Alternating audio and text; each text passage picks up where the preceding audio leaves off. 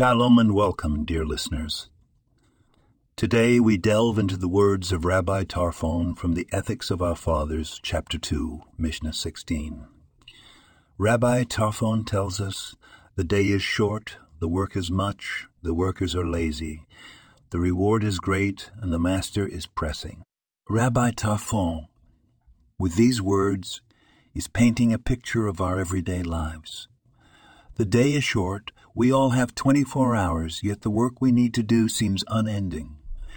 Be it in our jobs, our relationships, or our personal growth, the tasks seem monumental.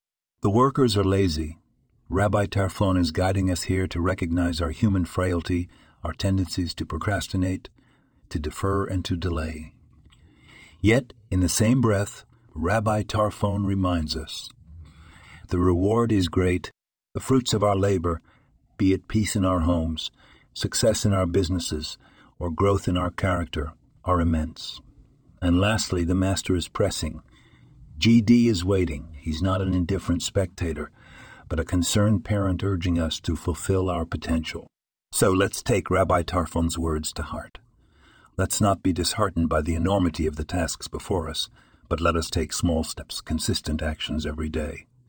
Let's overcome our laziness, not by grand gestures, but by small deeds, consistently done.